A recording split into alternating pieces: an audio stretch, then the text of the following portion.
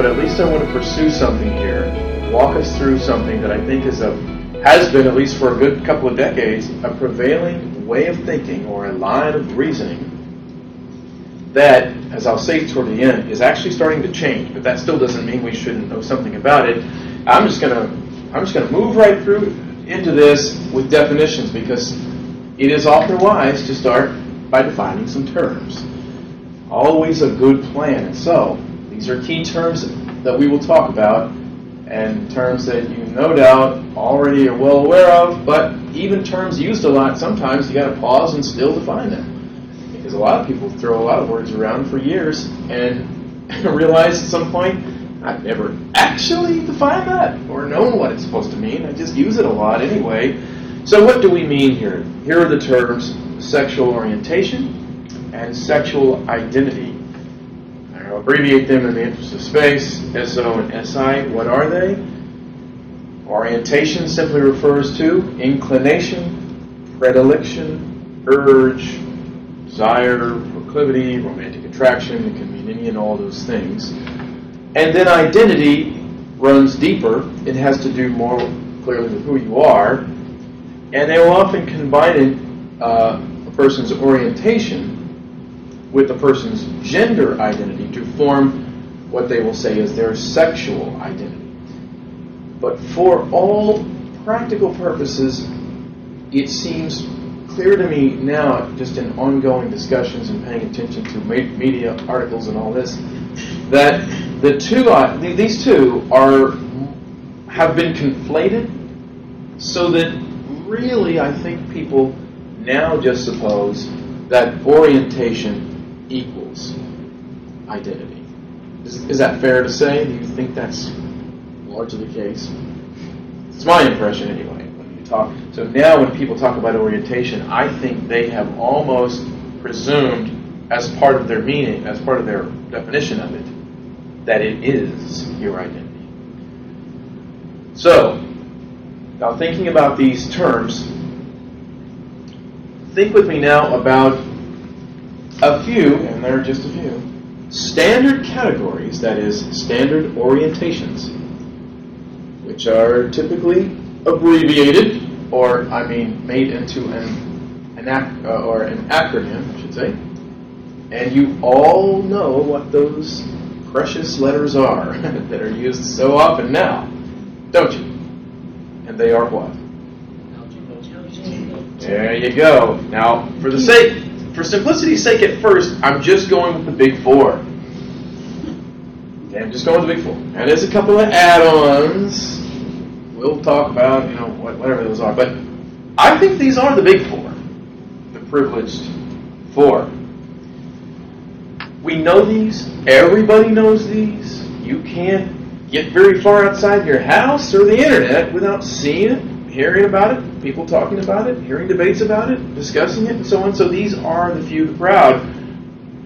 But let me, just so we know what they are, I think you know, but just to be clear, the L and the G are two sides of the same coin, right? They're just essentially, this is just homosexuality, whether it's male or female. There's the L and the G. The B is kind of tricky. It's sort of like both. The T, I'm not sure that's even an orientation. Although originally I think T was used as transsexual, now when I see it, it's almost always transgender when you see people spell it out. And transgender, I don't know if that's even an orientation. But straight, long ago, I think like in the 60s, or the first time people ever began to ever use this kind of thing, they would put the S on it sometimes. But that's just assumed. And as I heard when I asked you a minute ago, there's often a Q stuff there now, which I've seen as queer or questioning. And I've started to see I tagging along too. LGBTI or QI or whatever. So intersex, I think, is what that usually is. And I don't know, stay tuned. They could grow. But stay tuned for right now, because it's about to grow by leaps and bounds. And just to prepare you for this, let me ask you this question. these are certainly orientations just by the definition I gave, which is to say, there certainly are people who feel these inclinations, are there not? I mean, we're in New Orleans, right? You wouldn't have to walk too far to find somebody who has all manner of desires or urges, right? More than just what's on this screen, right? More than just what's on the screen. How many more? Well, buckle up, kids. I'm going to get to a lot of them. Now, to say something about this, the idea for as I said, for a good 20 years, probably more, has been that orientation is identity, and because it is fixed. Fixed from the start and throughout. Cannot change, therefore should not change. Trying to change it is wrong-headed, maybe dangerous to the person, bad science, psychologically damaging, maybe cruel and abusive, and certainly bigoted and hateful, and maybe some other negative things too, besides. So that has been the idea, has it not, for many years now? We've sort of been facing that as a presupposed notion in the culture, that that's how this is. Now, I said a second ago, and I'll be reiterating this, that, believe it or not, this doctrine, which we've lived with now for so long, may be starting to change on their side. I mean, the advocates who have been in this camp for so long, some of them are starting to defect and say, I don't think I actually believe this anymore. I'll explain a little more toward the end here, but I think when we're out and about in the world, we still will face largely people who take this top paragraph for granted, I think. So let's think it through, because from the start, something in the mind of most people raised in a traditional Christian setting, they suspect there's something. There's certainly a number of things that are problematic here. You don't always know necessarily what or how to go about it, and obviously there's also the intimidation factor, because, for crying out loud, are you ready? Are you really prepared for the firestorm, the fecal storm, we might say, that comes your way? Well, here's my list, and let me say a couple things about it. Now, I'm giving you fair warning. There's just no family-friendly way to proceed through this reasoning process without just facing head-on many things that you don't necessarily wake up in the morning wanting to think that much about. But all of these would be things listed by the APA and other groups. They're all real things. That is to say, there are people for each of these. Now, they don't always list them like I have, because I'm trying to stick with the program here of coming up with a longer acronym. So I'm using the first letter of these. You see what I mean? And that's my thing. I'm not saying I do it. The APA doesn't do this necessarily. So I'm doing this for a point, because I want to show that we have the acronym is the way to do it, apparently. So I'm simply adding to the acronym, and each letter represents yet another orientation. I think you know what most of these are. I will not belabor them. Okay, no slide, no images. Okay, this is what this is, and you know what we're talking about here. And again, there would be people. Let me ask you. I'll ask you a question here. Are those things on that page are they not inclinations or desires or urges that some people would have? They are. Like it or not, whether we know people like this or not, people exist who have all of those urges and, in fact, end up doing all of those things. Do they feel them any less strongly? I think that people who do some of those things do them. They do them because they genuinely they have some kind of desire. Something in them wants that kind of gratification. And by the definition I gave in the beginning, that makes those things orientations. Again, we're just being definitional here. They're orientations. So, keep following me here. This is a disclaimer that's very important to make in a discussion about these matters. That is, would most LGBT advocates be against many of the things on that list? Probably most. Would they be against those things? Most of them would certainly be against those things. I've talked to a lot of people, and they're not for those things. Most of those things they say, oh, that's terrible. Oh, I'm against that. I wouldn't. And why is this important, by the way, to really, in fact, chances are in the discussion, you're going to have to hit this point. You're going to have to reiterate this like a dozen times.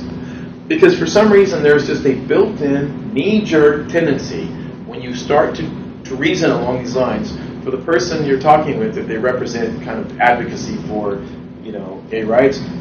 The tendency on their part is to immediately be offended and assume that you're either accusing them of one or more of those things, calling them some kind of wild, crazy, insane pervert, or you're at least saying, you like those things.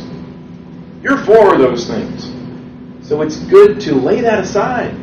Set that to one side and get it out of your way. No, I don't think you're for those things. I take you at your word that you don't like most of those things, that you've got a real moral problem with most of those things, that you would not advocate for most of those things. And make it as clear as you can.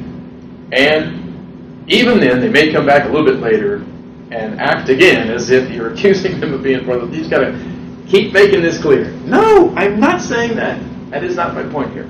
Keep your eye on the ball. Okay, that's not what we're saying. So they would be against most of those things. That is not the issue. Here is the issue. On what basis can just the privileged view orientations get to be on the stage, in the print, exalted, protected, celebrated, endorsed? Why do they get all that when the long list of letters gets left behind, cast out, forgotten? What about their rights? Now, I'm playing a little bit of, this is devil's advocacy here, right? But it has a purpose. You already sense it, don't you? Your logic bone, right? You're going, okay, I smell what you're cooking here. Nevertheless, I want to lay it out for you in a little more formal way. Now, don't get scared. There's a lot of words. I normally would never put this many words on any slide, but I just have to. But just hang with me.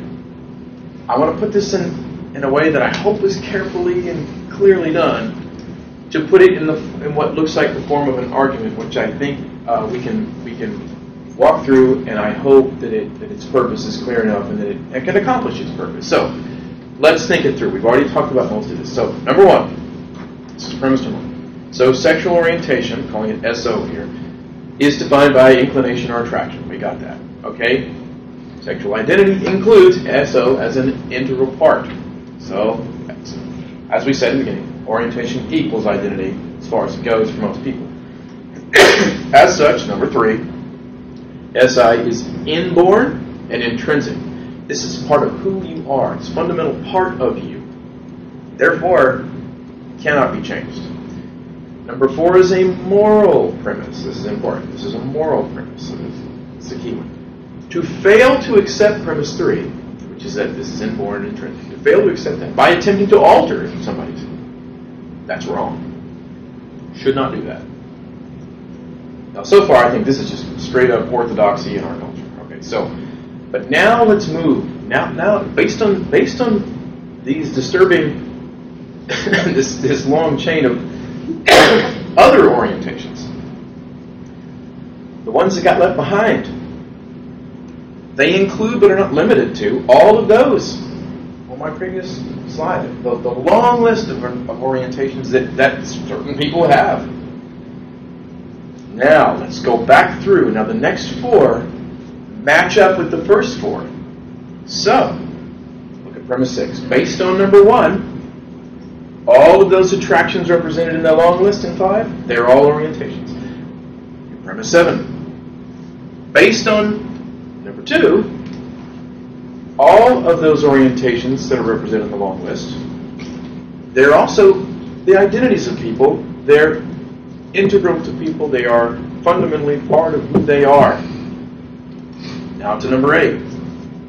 Going back to 3, based on 3, all of those identities expressed by all those attractions in the long list, they are all inborn and intrinsic parts of who they are, and they cannot be changed. And now our conclusion is the moral one that matches 4. Remember, that was the moral premise. This is a moral statement here. So based on number 4, that it's wrong to try to change it. If we fail to accept number 8, which is that all those in the long list, if we fail to accept that, we try to alter any one of them, that's wrong. You can't do it and you ought not do it. I mean, why try? And it might even be dangerous and you shouldn't do it, that sort of thing. Now, would most people, if you didn't build this argument and you just took the view that 9 expresses, the conclusion there expresses, you just took it by itself without building to it, most advocates, again, would not agree with it. If you said to them, all these things, all the disturbing ones, that we saw, all of them are fundamental parts of who all of those people are, and we should never try to change them.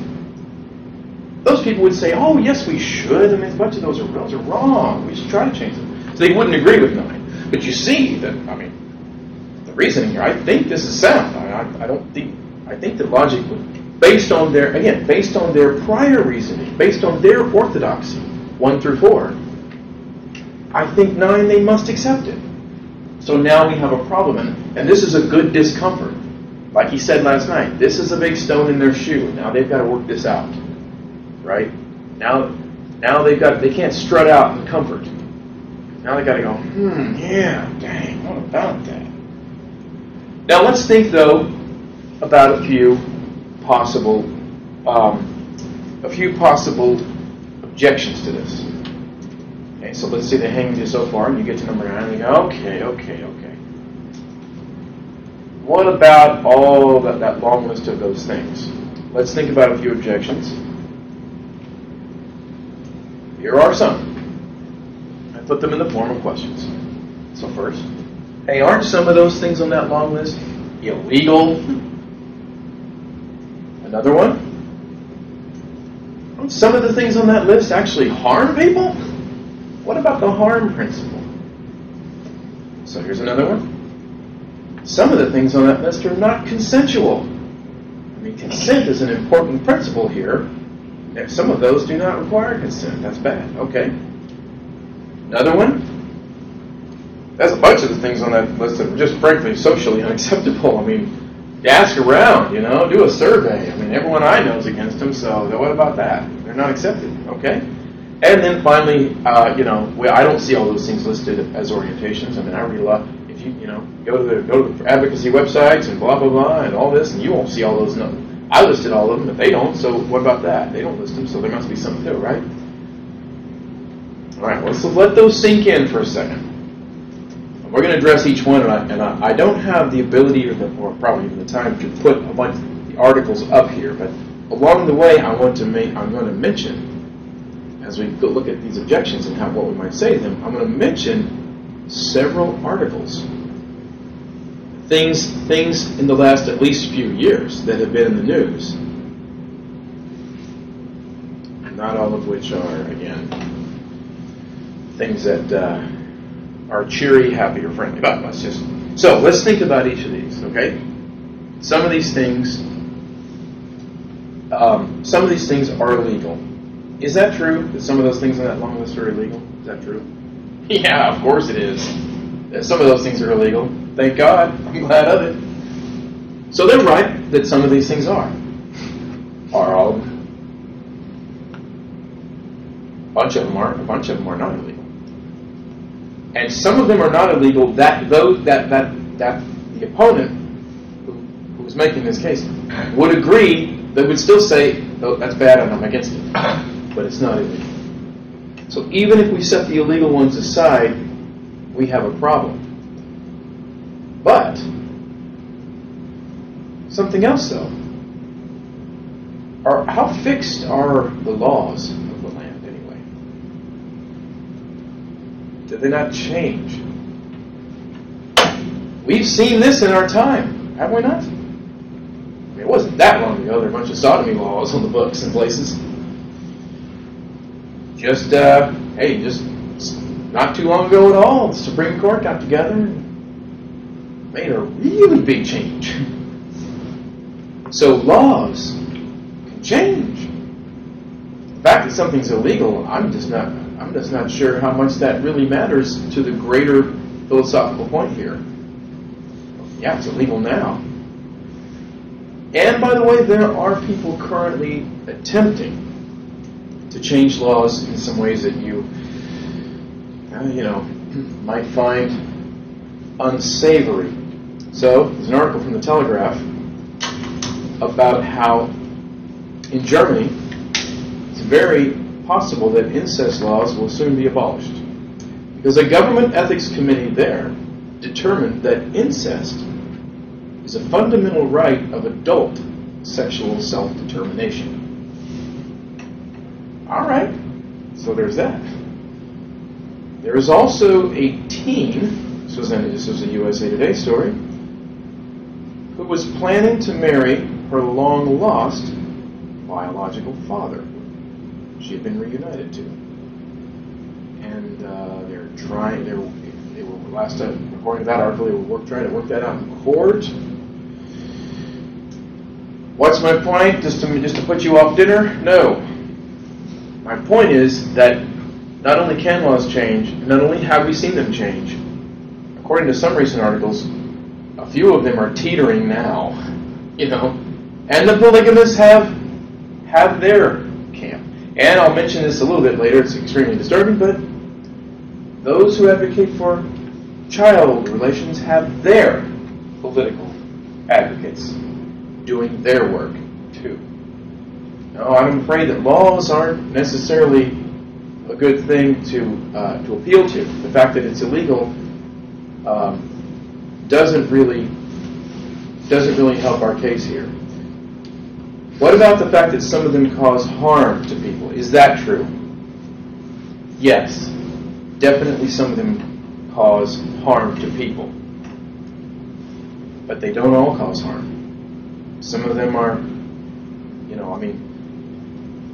pardon me for saying so, but lawyers say, well, we may cause a little fear, but we don't actually harm people. Okay, some people who practice sort of free love, swinging and multiple partner and playing the field and so on, they say we're not hurting anyone. There may be some emotional pain and heartache to someone who feels jilted or cheated on, but hey, necrophiliacs say corpses feel nothing. Okay. Yes, I know. I see that look on your face. There was an example recently of a French woman, this was in the New York Post, who claimed that her desire was only for robots. Did you see that one? You're shaking your head. Yeah. I thought, okay, this is the Onion, right? No, she's not attracted to real people, but robots. She had one made for her, and she claims to be engaged to it, and now awaits the legalization of human-robot marriage, and she identifies her orientation as, drumroll please, robosexual. Well, you heard it here. A young woman in the UK decided to marry herself. I know it's silly. Come on. I don't even know what that's about. But, okay, so harm, yes, some things cause harm, but not all. Sometimes it's difficult to know how much harm and what kind of harm. In other words, I don't think this is an adequate response to our argument either. You're still up against some things. What about consent? Some of the things in the list are non-consensual. Yes. Well, granted, in every case there are some of them that fit. But in no case do all of them fit. plenty of the things on that list that I think most people you talk to would be against are consensual things. And yet they'd still be against them. So, how about socially unacceptable? Well, I mean, I hate to be glib about it, but who cares? I mean, that's the most transitory and fickle thing on this whole list. I mean, socially unacceptable. Most of you can remember when same-sex relationships were widely unacceptable. And that was like 5 minutes ago, practically, in the greater scheme of things, right? I mean, some of you are old enough that you can appreciate just the suddenness. I mean, the split second in which this has all changed. Young people sometimes can't because just sort of now it's the air they breathe, but if you're old enough, you're kind of like, man, this happened so fast, like, my head still hurts. It's like, man, this flew by. What? Waking up in a bizarre world. I mean, it just happened really fast. So socially unacceptable, that means almost nothing. I'm not even sure that even needs a response. And then the last one, well, look, the experts rarely list all those. Well, this simply begs the question. Since the very challenge we posed is why they don't. So this is circular to just say because they don't. That's not an answer. How would you know who were experts? I mean, you might appeal to like the APA or some other psychological or psychiatric group, or I don't know. I'm sure they're I don't know all their names. Everybody's an expert. Yeah, but even if they got some kind of credential, whether it's in the realm of I'm a sexual ethicist, that's more the philosophical realm, or in practice, a clinician of some kind. I treat people with sexual problems. I don't know what. Whoever they might be, though, whether or not they list all those as orientations, that is the very thing we're talking about. So to simply say they don't, and that's question begging.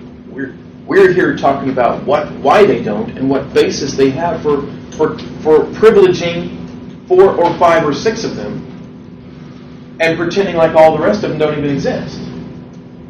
I just need a good reason for that. Again, we're back to one of those questions he mentioned, right?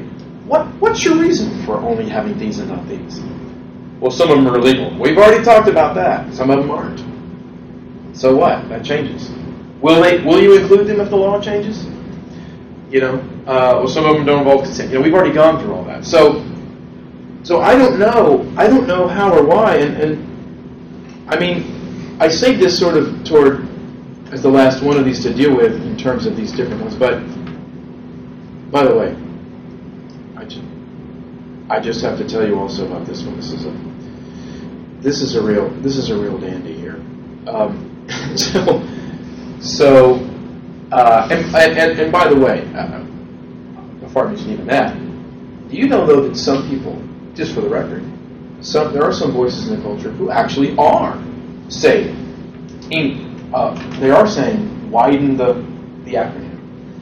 So a few people are actually saying it. So, as an example of that, an article in the Chronicle of Higher Education, it was a blog there, revealed how some progressive campuses are opening the door to many more possibilities.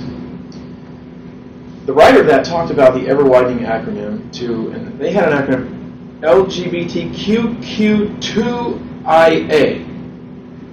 And another campus used the acronym for the word quilt bag, and each of those stand for something, and described how, they said there are a number of orientations, and then they added the phrase or something else. They sort of seized on that, or something else. Well, or something else really blows the hatch open. Or something else, that's vague. Come on in, boys. Doors open. So, again, that's a Chronicle of Higher Education. There was a recent article in Slate about how those who call themselves kinky sexuals, they say that kink is is a legitimate orientation, and they want it recognized and granted the right and dignity of being listed and called a sexual orientation. They're making their case for it. But again, most disturbing of all, maybe, but we can't just look away from it. So I'm giving you a trigger warning on this. But anyway, most disturbing of all is those who are attracted to children. There's a group called Before-You-Act, B and the number 4 and the U-Act. It describes itself, this is the quote. Quote, a Maryland-based group of mental health professionals, psychiatrists, and pedophiles, their word, who seek to normalize pedophilia. They would like the word pedophilia, though, to be replaced because it's pejorative. Also, the words deviant and pervert should be ceased to be used. They would like to be recognized by what they deem as their sexual orientation, which is, its acronym is MAPS, M-A-P-S, which stands for Minor Attracted Persons. Minor Attracted Persons. Yes, they do have advocates. I mean, look, I feel like I have to keep over apologizing because I see grimaces, okay, on your faces because you're like, I came not to hear this. This is this is ugly. But you know what? It's real. The possibility of that change has to be put in context.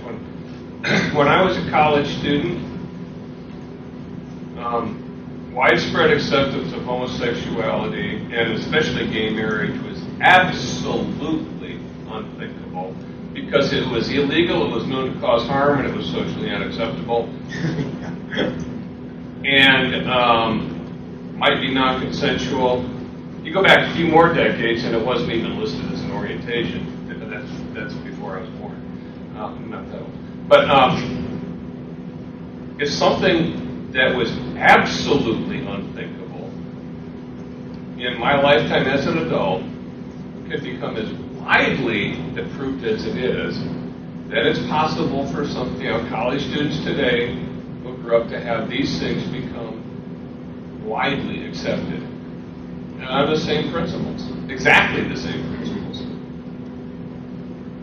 No doubt. And that's a little bit of the alarm we want to sound. Now, even in their minds, just show them that if you don't like those things in that long list, if you've got a problem with those, if you would not want to see those normalized, and if you think they're problematic, guess who has paved the way? Guess who greased the alley? You know, it's like in curling. You know those guys run along with the broom? You get the picture? You've swept this alleyway clean so that these other, certainly, and again, I don't know if this is the next slide, but I will mention this in a second about, it is here. I want to say, and this is the second one of those. I'll do the second one first, just since I'm on that point now. Sometimes if you're talking about this, someone will say this. Oh, here we go with that slippery slope fallacy again. You ever heard that one? You guys and your slippery slope argument. It's a fallacy.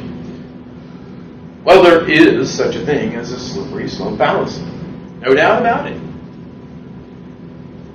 But there's also just a slippery slope argument. And furthermore, there's more than one kind. What I have laid out here is not really a slippery slope argument in the sense it's usually meant, because in the sense that it's usually meant is that it is more predictive in nature. And, I'm not a prophet nor the son of a prophet. I've been called the son of some stuff before, but not that. And, even though what Tom says is right in that we're not unreasonable to predict the possibilities of these things. We have good reasons for supposing this very well could happen. My main argument that I just laid out here is not even that, though. I'm not standing here saying, I guarantee you, I'm making a prediction right now that this is going to happen. No, I don't know. But it very well could. But the form of this argument is more of what you might call a logical slippery slope. And it's also a little bit like a reductio. I'm just taking their logic as it's been the received doctrinal, platform and the logic that they've been using for these years, and I'm just going down the road with it and saying, what does it entail? And if it entails things you don't like, that's on you. It's your argument. I never liked it to begin with, partly because of what it entails. And so if you don't like where it goes, that ugly baby's your ugly baby. You know what I mean? And you just want them to see that, because then maybe that could give you pause enough to go, wait a minute. There is a problem here, and maybe I should rethink this. And I didn't say that the thing up top there. I didn't say. Maybe I did say it in not so many words, but it's worth saying that even with the ideas of some things being illegal, something, in any case, regardless of how many things are harmful or not, by the logic of the argument, necessarily, it would still be the case that those things are parts of those people's identities and can't change, regardless. Even if they're illegal, the logic stands. Now, but the final disclaimer, and then we'll see if there's what you have to say more about this in terms of just thinking it through and questions. And I can, by the way, go back. Sometimes people say, I've done this before, and they say, go back to that slide with that argument on it. I kind of see that again. I can do that. Just let me say one more thing here, and I think I put it on the slide. I mentioned up front that even though this has been the thing we've been dealing with for years and years, that we need to be able to kind of respond to and talk about. Lo and behold, don't look now, but some people are actually moving off of it and changing their minds. And so, this is fairly recent here. Here's Dr. Lisa Diamond, top researcher of the APA, and also I think it says she's one of the co-editors of Everything You Do. Avowed lesbian activist, she's described as, saying, quote, "The battle to disprove, born that way and can't change, is now over." I'm sorry, this is someone writing about her. This is not her. These are not words. And she is telling LGBT activists to stop promoting the myth. What this means in plain English is what many of us have known all along. Sexual desire, I cut and paste that, so that's not my screw up, is fluid. Talk about editing, huh? This article, I cut and paste that. Is fluid. Homosexual desire is not hardwired, and born that way and can't change is a myth. This is coming from them. And by the way, if you can go to YouTube, and this Dr. Lisa Diamond, she's got videos where she's presenting this on YouTube, and she's very bluntly just saying, "Hey, stop saying this stuff." And she's speaking to her crowd. She's talking to the LGBT kind of advocates and people that are on the march, and she's saying, we need to get off that argument and not do that anymore. That's not the case. It's fluid. It can change. It can go this way, that way. We shouldn't keep doing that. Question: Why is she doing that? Sounds like it undercuts her argument, or their argument. Right. Good question. Yeah, he's asking why. Why would she do a thing like that? Her claim is that she's saying it's science. She's saying that the increasing number of people who basically say that, and the increasing number of people who are kind of saying, I'm fluid, and how about this too? Think with me about what's happened in the last maybe 3 years on the gender question. And I don't know if this is true or not. I'm just kind of speculating here, just watching and speculating. But I think that now, since we talked for a long time about orientation and people's sexual lives, and that was a thing, and then that sort of faded, and gender came to the forefront, right? So for the last few years, it seems like gender has been a bigger issue even than that. And in the gender debate, it's become definitely an issue of it's fluid. It's fluid. I mean, it's like, and I almost wonder if the emphasis on fluidity in that realm has kind of like back filtered into the discussion about orientation, so that now people go, well, you know what? In other words, it's almost like it's all the rage to be fluid anyway. So why now, if that's true, what does that tell us, though? It makes me think this is more of just a trendy social thing than it is biological or something. You know what I mean? You know, I think I might be able to answer my own question. Yeah, help us all by doing so, huh? The Obergefell decision was based on liberty. Uh-huh. And whether the question was whether are you free to marry opposite sex or marry same sex, etc., etc. And so I guess what she's saying is we don't have to argue that we're hardwired anymore. We've got this liberty interest protection. And therefore, we can simply say, regardless of whether you're hardwired, we can still retain this liberty right interest, even though we're not hardwired. In other words, we're free to be bisexual. I guess that's what she's saying. That is a good, yeah. Once you go so far, it's no longer required.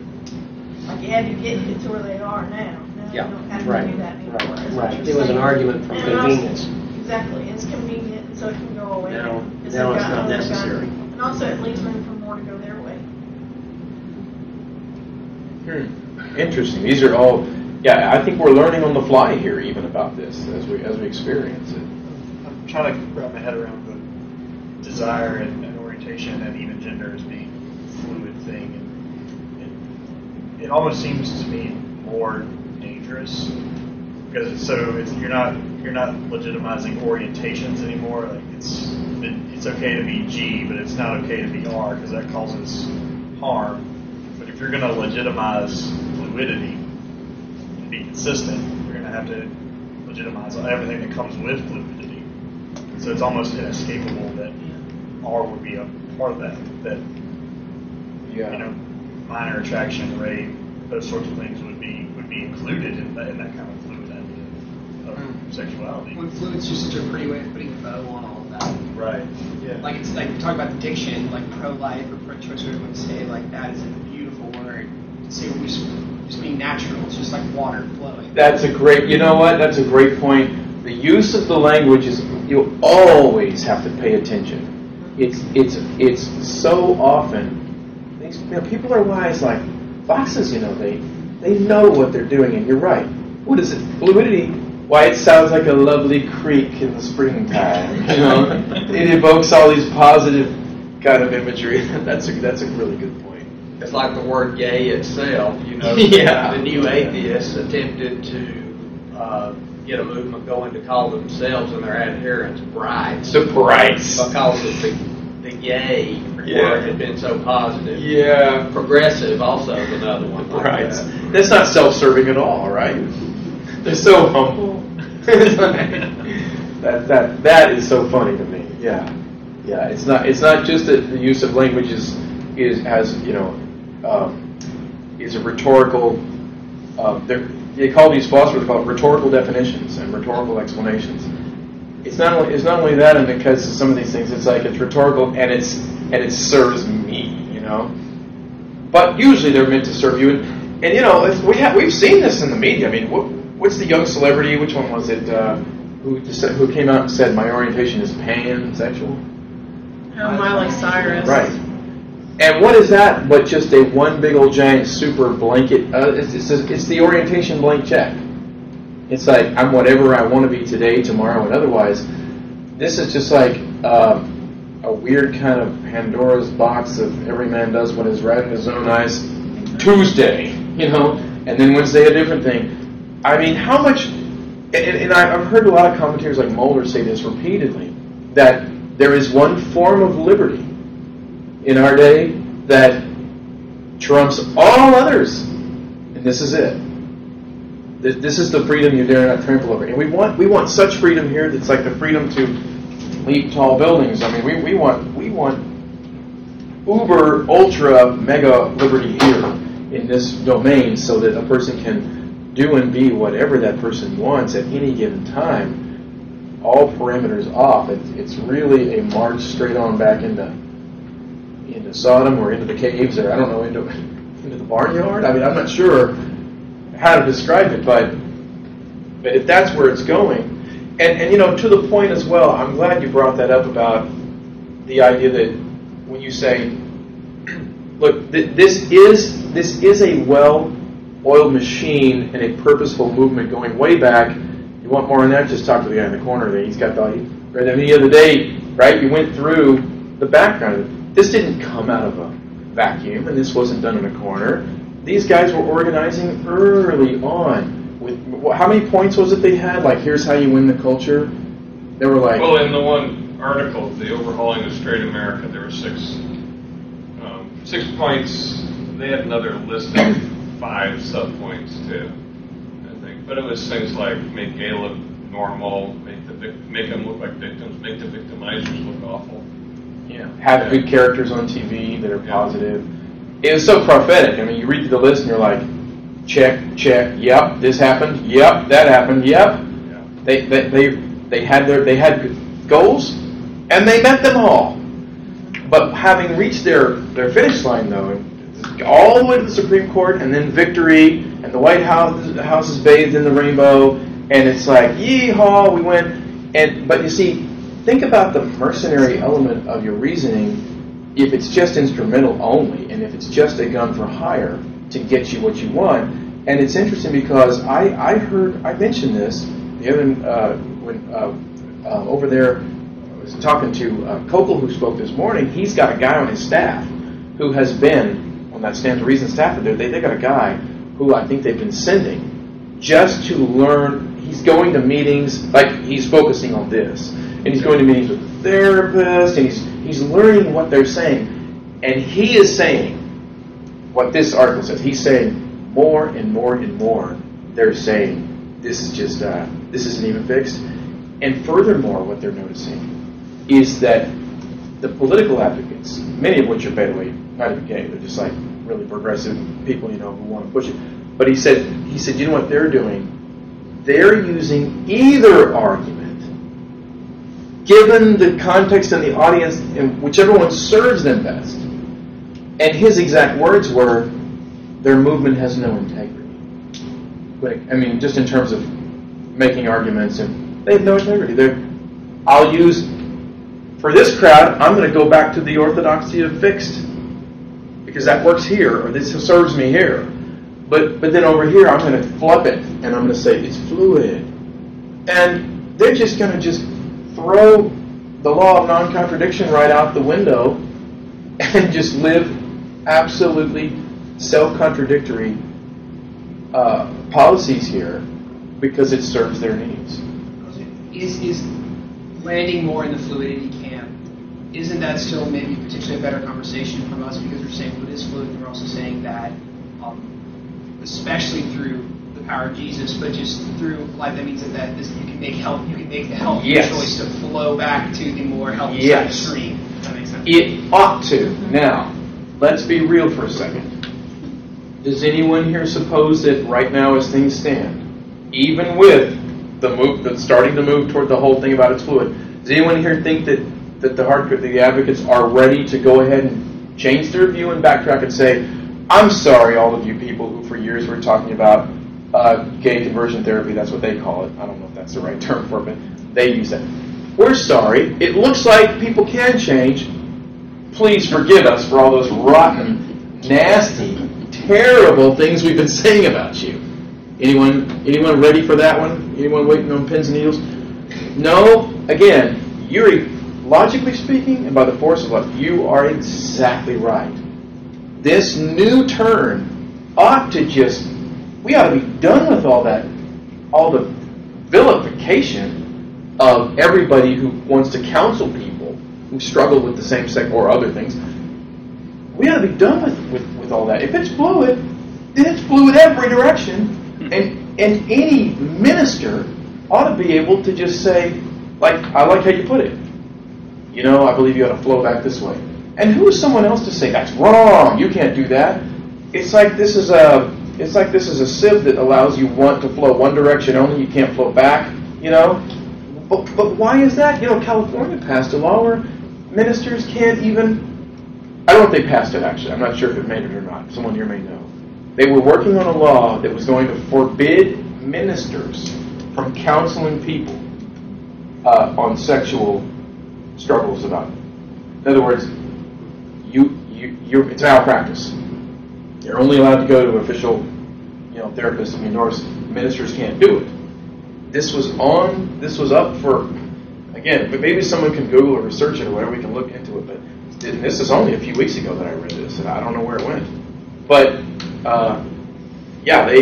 they were. Now, think about that, and especially if we're going to end up coming to a position in which this all is just fluid and completely unfixed like this. What reason could you have for bringing down the law like that and telling ministers, singling them out? It's almost as if you're saying anybody anywhere. Anybody anywhere is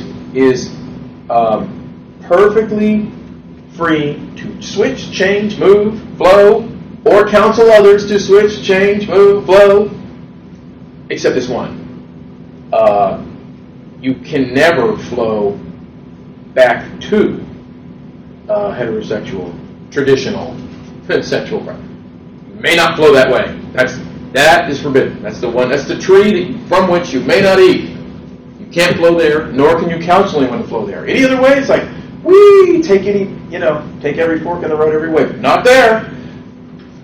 To me, if that's not just some kind of bizarre Christophobia, where you just hate this one thing. I mean, does anyone have any good reason why that would be? I'm sorry, I'm on a rant there. So, I want to go back to your argument. You don't have to put it up there, but just for kicks and giggles. I think we kind of should have understood, and you're kind of a dummy if you didn't, that that's where it was going to go. Yeah. Because once you take out the objective morals and you take out the moral giver from somewhere, then there aren't any morals, and you can't claim that any of those things are wrong. I mean, right. And really, there wasn't any T in the beginning either. It was just it was just the gay people, and then we added the bi people, and then we added the trans people. I mean, we had to know it was going to do that. I kind of thought that the multi-partner thing would have been first with the multiple wives or multiple husbands or whatever. I thought that would be first, but right, and they are working they are trying to work the channels too. And incidentally, you're exactly right. I mean, when you say you had to be dummy, look, there's no genius in this argument. This is just pretty obvious stuff. There's no, and by the same token, the Obergefell decision. Oh, okay. Well, if we're going to blow it up, if we're just blowing up the whole idea of marriage, and it becomes fluid itself, and we've decided gender doesn't matter now. Pray tell, why does number matter? yeah. Again, this is just simple reductio kind of reasoning. It's like, what do you see, people often rush to make bad arguments that prove too much, and these people have just unthinkingly, almost like just drawn their pistol and started firing, and they've killed, it's like I guess, and this is part of what I think we're doing. This is part of just, and again, it's a very modest thing to do. Like he's talking about, he's talking about how sometimes you just accomplish a little thing. Okay, it's something. It's not a be-all and an end-all, but it's something. And it matters. And it's good, at least worth thinking through. And it does also kind of like defend truth. And if nothing else, it also takes some lousy ideas that in the end I think nobody wants to hold, and it throws them out of the way. It casts down something that is a falsehood. And I didn't make the 100 disclaimers that Tom made the other day about it. But needless to say, I think it should go without saying that, look, our greater goal of mission in life isn't to win some kind of argument, or to just to make this case like, all right, our work here is done. So that no one's under that illusion. This conference has been about lots of specific things, right? None of which encompasses or encapsulates the Great Commission. I mean, none of them is. We would be fools, obviously, and theological freaks to mistake any of those for that. But all of them are important, right? I mean, we live in the real world, and it's kind of a messy and complicated place. And these are things that currently, in our time and place, they're up there. They're top 10 things. You know, they're high ranking in terms of what you have to deal with and talk about and work through, and that you probably ought to know something about and be conversant in. And hopefully, if nothing else, us just working through this got your wheels turning. You see a few things. Maybe there's some things you can use. You can formulate good questions for other people in your workplace or school or wherever. If you should find yourself kind of up against it as the token bigoted meanie, you know, in the crowd, you can start to ask some good questions that might awaken the corpse of their reason, because this is certainly a culture that thinks only with its feelings and only for about 3 seconds. And it's kind of like Dallas Willard once said, reason is a voice that all of us hear, but a bunch of us just don't listen to it as carefully as we should. You know, it's one of the most basic forms of very general revelation.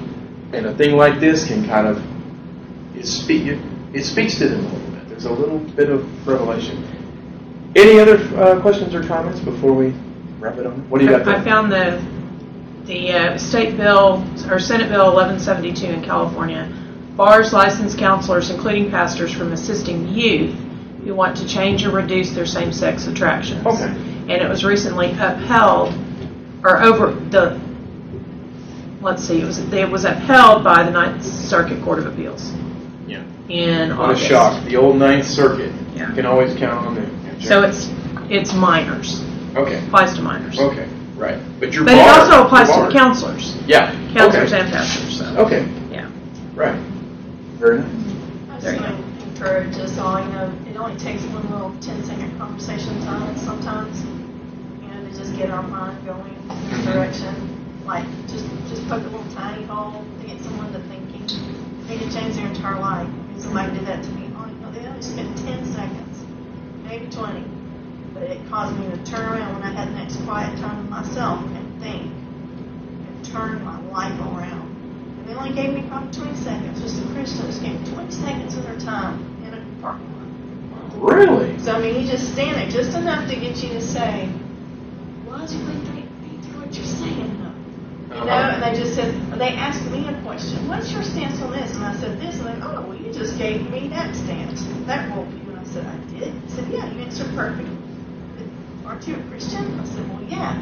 It caused me to go home and rethink, turn my whole life around. Just seconds. Yeah. If you just kind of memorize and put this through our heads, as we leave, that's a very useful slide. They did you a favor. So, Oh, right. I've got a friend that we talk with this kind of stuff a lot about.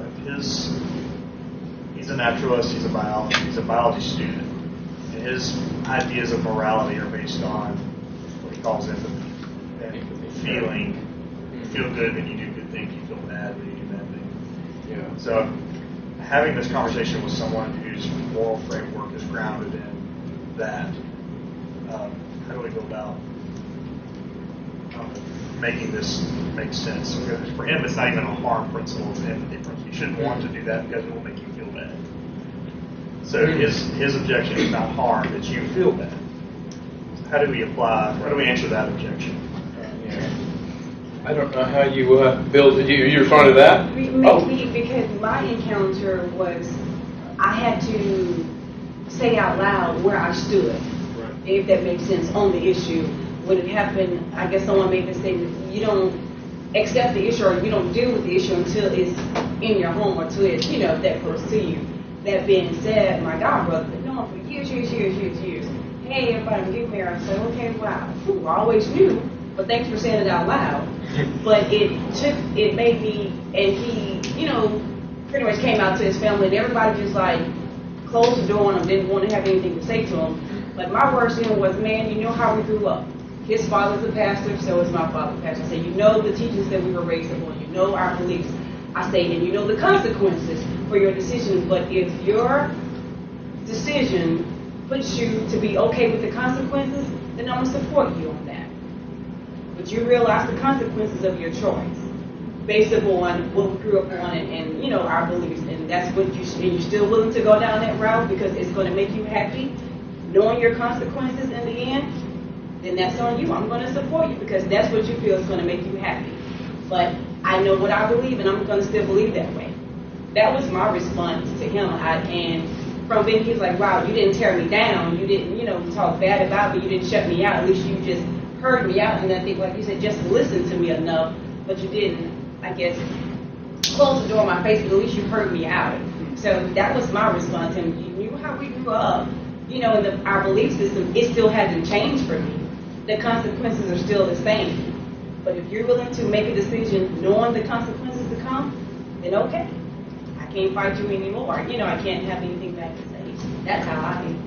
Or maybe there's an example of how something felt good one day, but then it doesn't. It's the same thing. What changed? That's the road we've tried to go down several times. Yeah, I mean, just to echo that too, like the rapist, it feels really good to the rapist. Like that doesn't hold water. But also, Right. I think what she was saying too, like I had a student, I teach guitar lessons, and I had a student kind of came in, had a terrible day, clearly. So like, hey, how's your day going?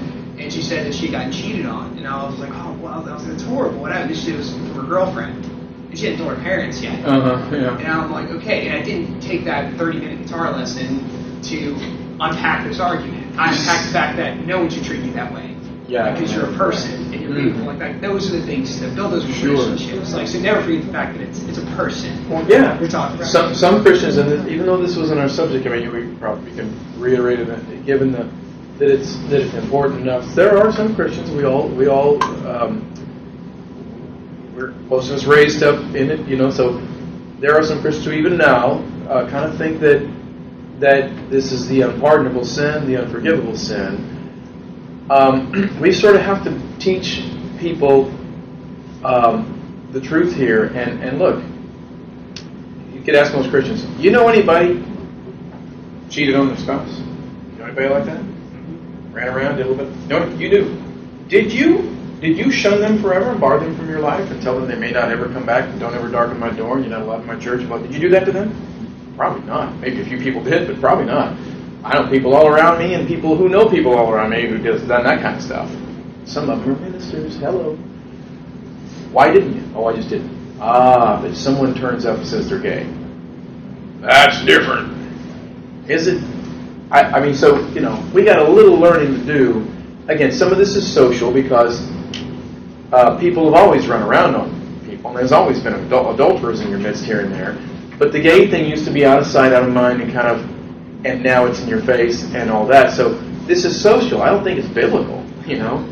That is to set apart gayness as some kind of distinct, isolated thing like, oh, you can get by with anything you want. Not that. You know, it's like, you know, well, it's not always honest, and some preachers find it easy to just rail against gayness, but they haven't mentioned divorce in a decade.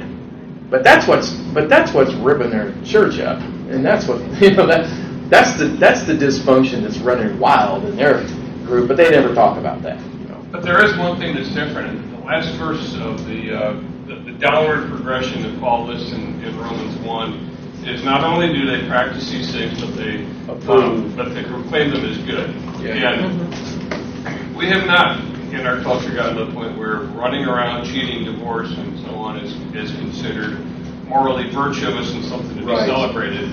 We have gotten to the point where gayness is celebrated,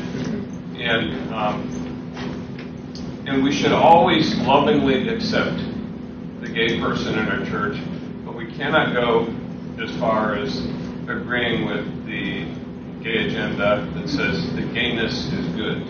But we do have to keep that distinction. Yeah, that will forever remain such an important distinction that, for some reason, it often surprises me. We have a hard time getting that. It doesn't seem that complicated.